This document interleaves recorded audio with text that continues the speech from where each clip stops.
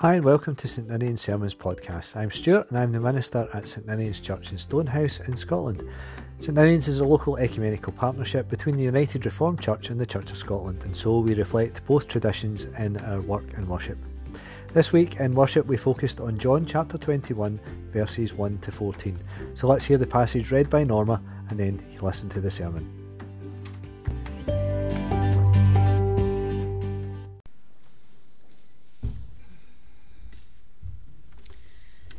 The reading is from John chapter 21, verses 1 to 14. Jesus appears to 7 disciples.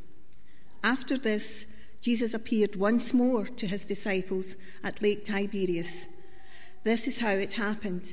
Simon Peter, Thomas, called the twin, Nathanael, the one from Cana in Galilee, the sons of Zebedee, and 2 other disciples of Jesus were all together.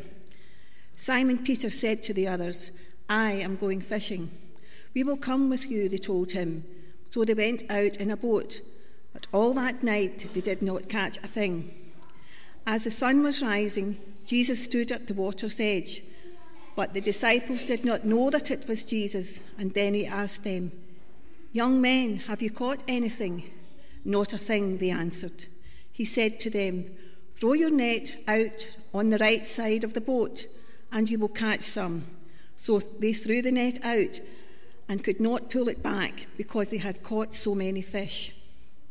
The disciple whom Jesus loved said to Peter, "It is the Lord." And when Peter heard that it was the Lord, he wrapped his outer garment around him, for he had taken his clothes off, and jumped into the water.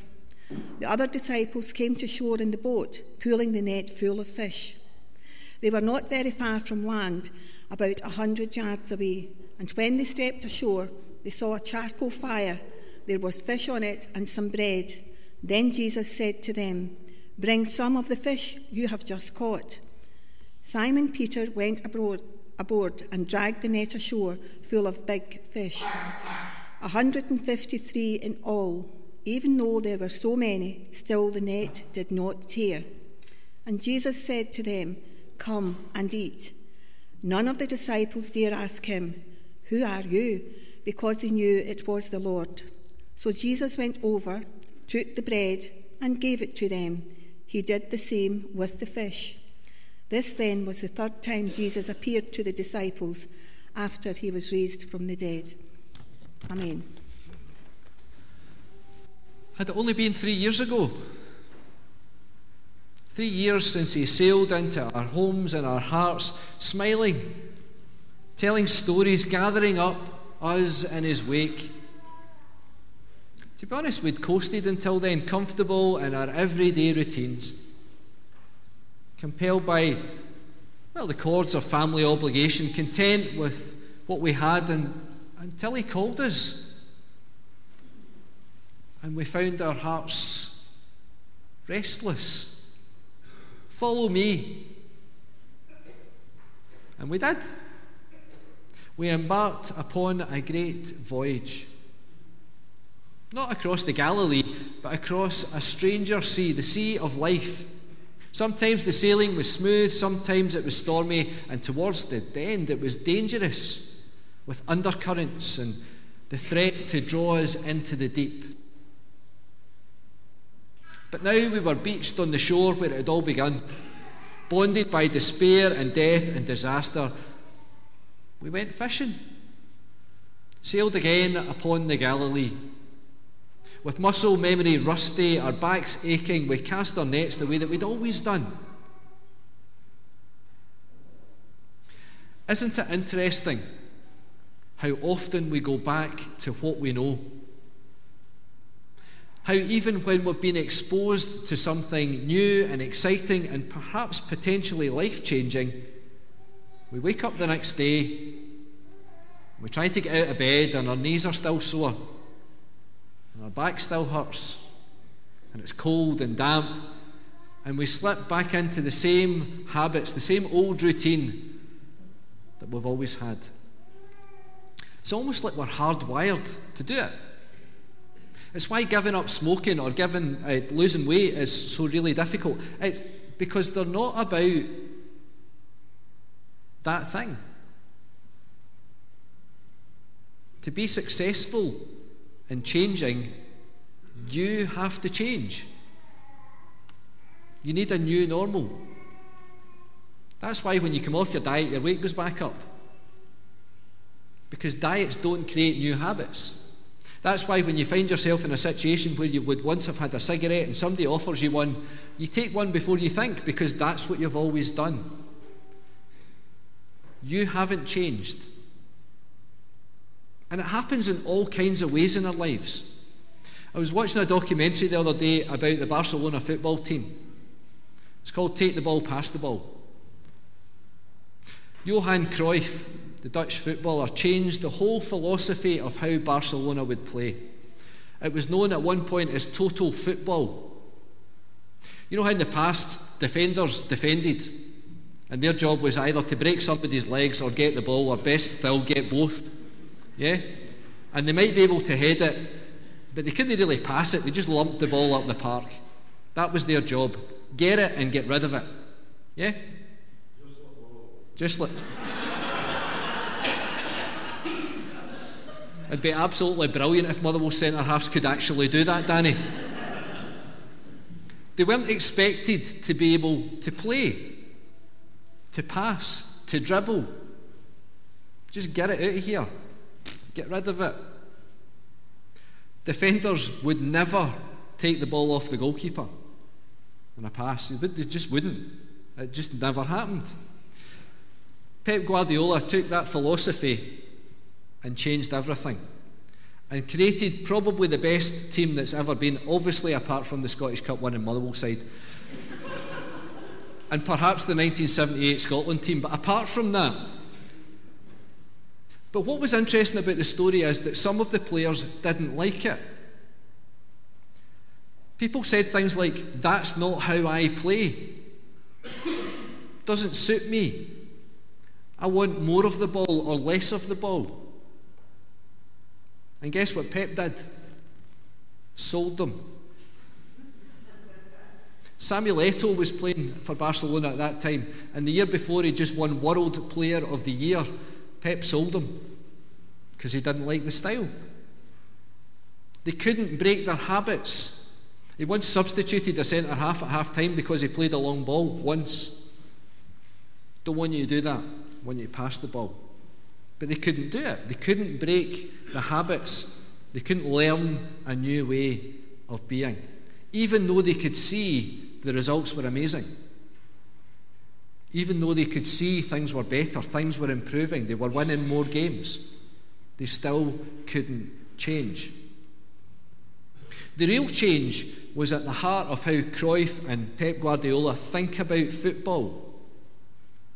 And one of the things they both talk about is they cared much less about winning than they did about how the game was played, which is a bizarre thing to say for a football manager. They didn't really care if they won.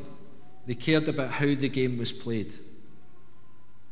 Sir Ken Robinson talks about creativity, which is something you kind of see in football unless you support Accies. I had to say it. I want you back. He says this: you will never create anything if you're not prepared to fail. You'll never create anything if you're not prepared to fail. And he says that because nobody gets it right the first time. All the best things that have ever been invented have gone through thousands of iterations. Nobody gets it right the first time. We have to keep trying and learning and changing and adapting. It'd been a long night, longer because of the lack of fish. And as the night turned to the day's dawn, a voice amplified by the water called from the shore, "Try the other side." Try the other side. Try the other side. Right, okay.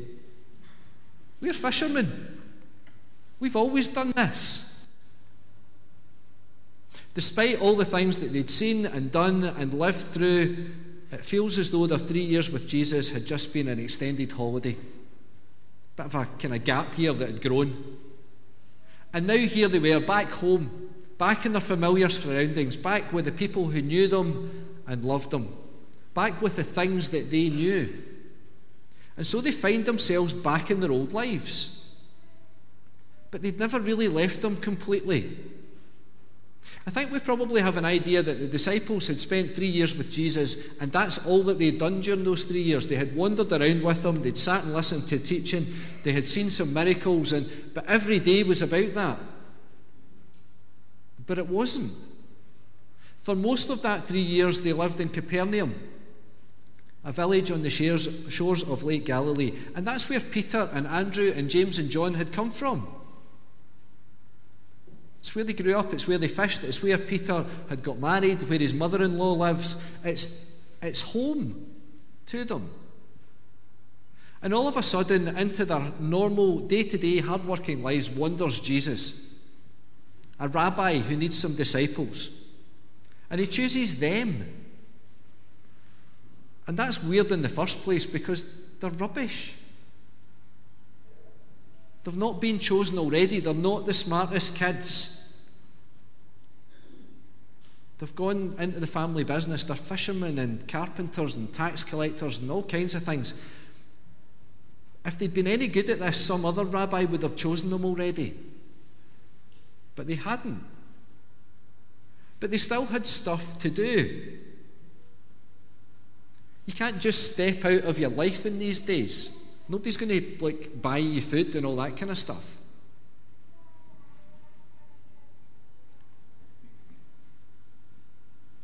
In between all of their adventures, they lived a normal life. Obviously, their normal life was a bit weird because it was, interspersed with miraculous things and amazing things, and Jesus was there. And in some ways, it's what we do with holidays, isn't it? We work really hard and we save up really hard, and then we go on an adventure. And then we come home again. And the adventure's enough to keep us going until the next one, isn't it? It's enough to look forward to the next one, to plan and to look forward. Or we go and see a show or a film or a sporting event where something amazing happens. And while we're there, we witness something extraordinary. We know it. We can see it. It's something more, something that transcends life, that transports us just for a while. And then we come home. And the bills still need paying. And there's no food in the fridge. And you have to set your alarm to get up for work in the morning. And when you get there, after a fortnight off, you sit and look at your computer and wonder, what is it I do? What's my password? And before long, we're back into the swing of our lives, doing the things we've always done, being with the people we've always been with.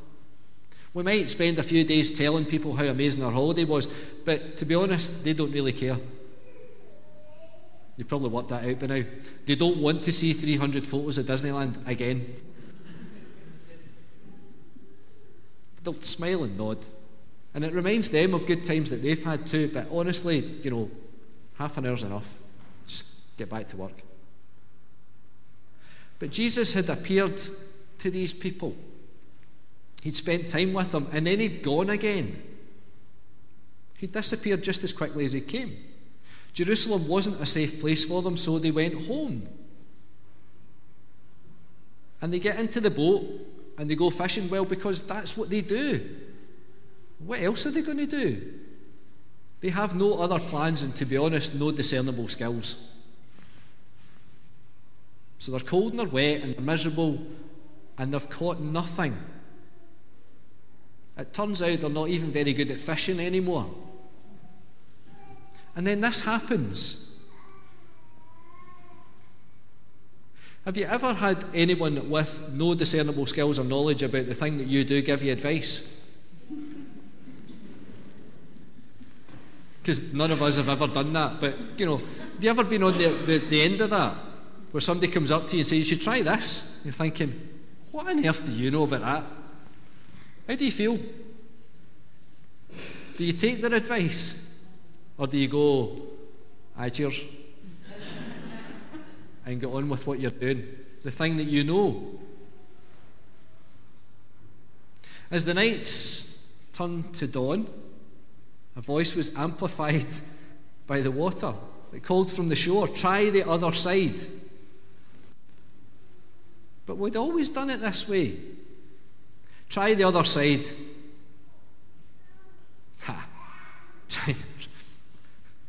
It's the same water.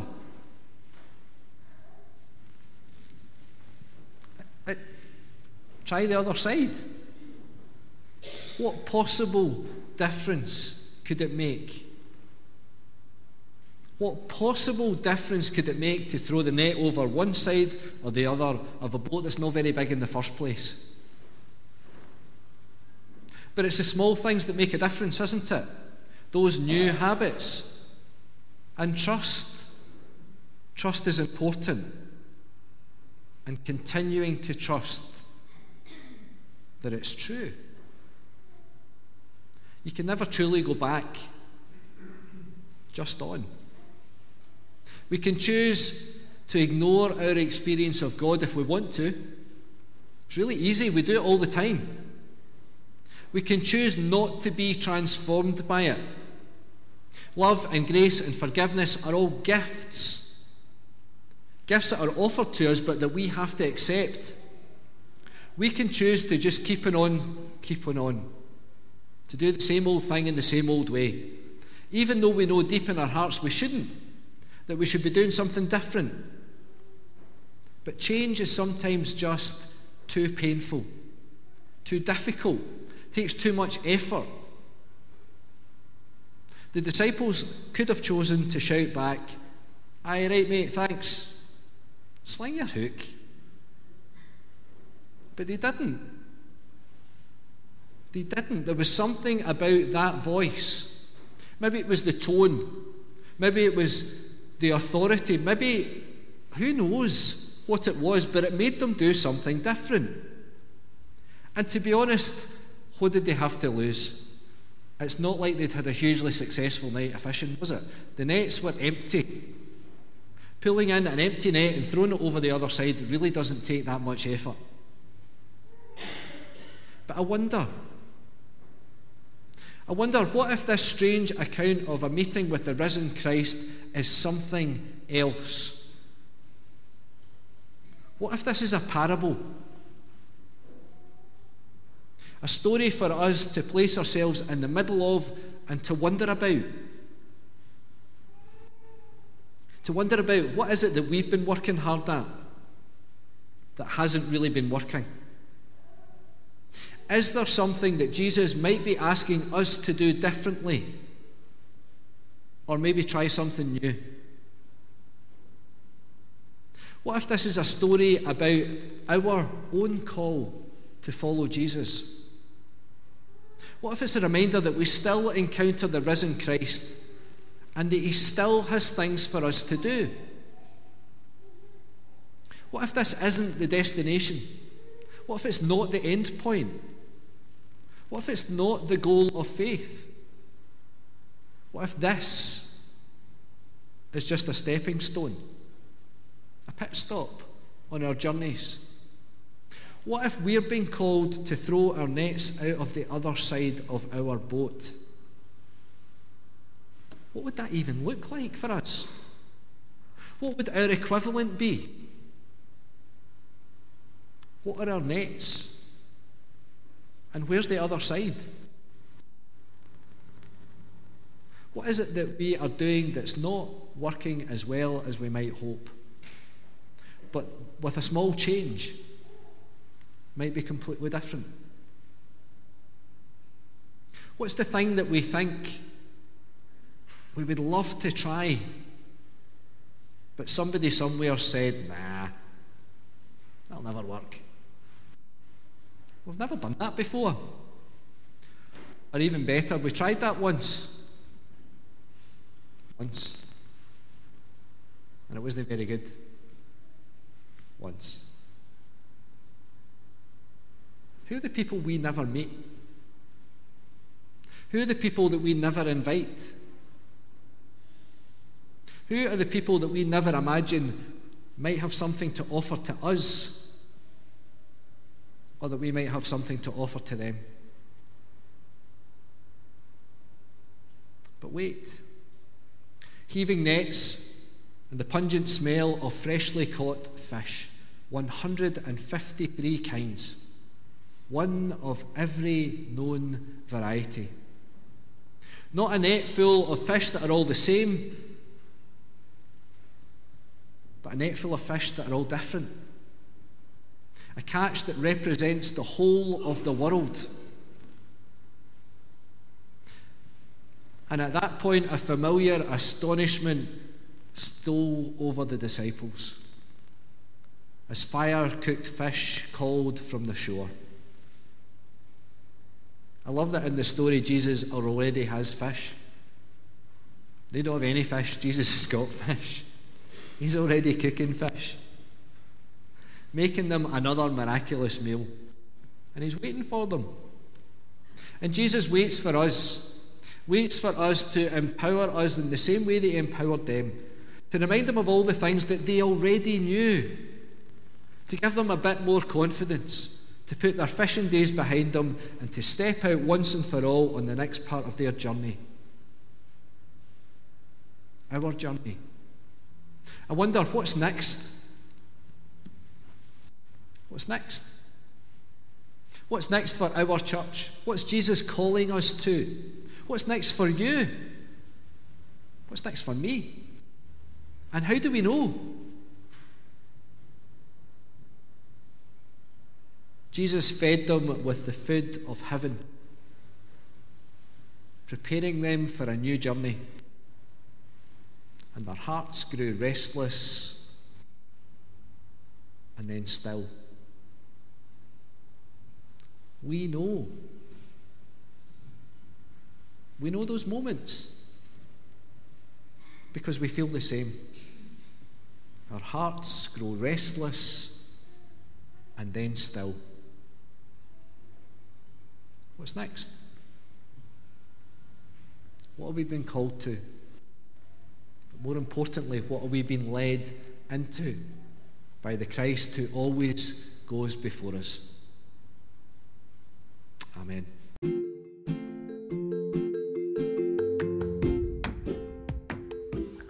Thanks for listening. You can find us on anchor.fm where we make this podcast. You could leave us a voice message with any questions or comments. You can also find us on Facebook at St Ninian's Church Stonehouse and on Twitter at St Ninian's Stonehouse. You can find out about all the other things that we do and our church throughout the week. If you're in the neighbourhood and want to join us in person, we meet for worship at 11 a.m. every Sunday and we'd love to see you.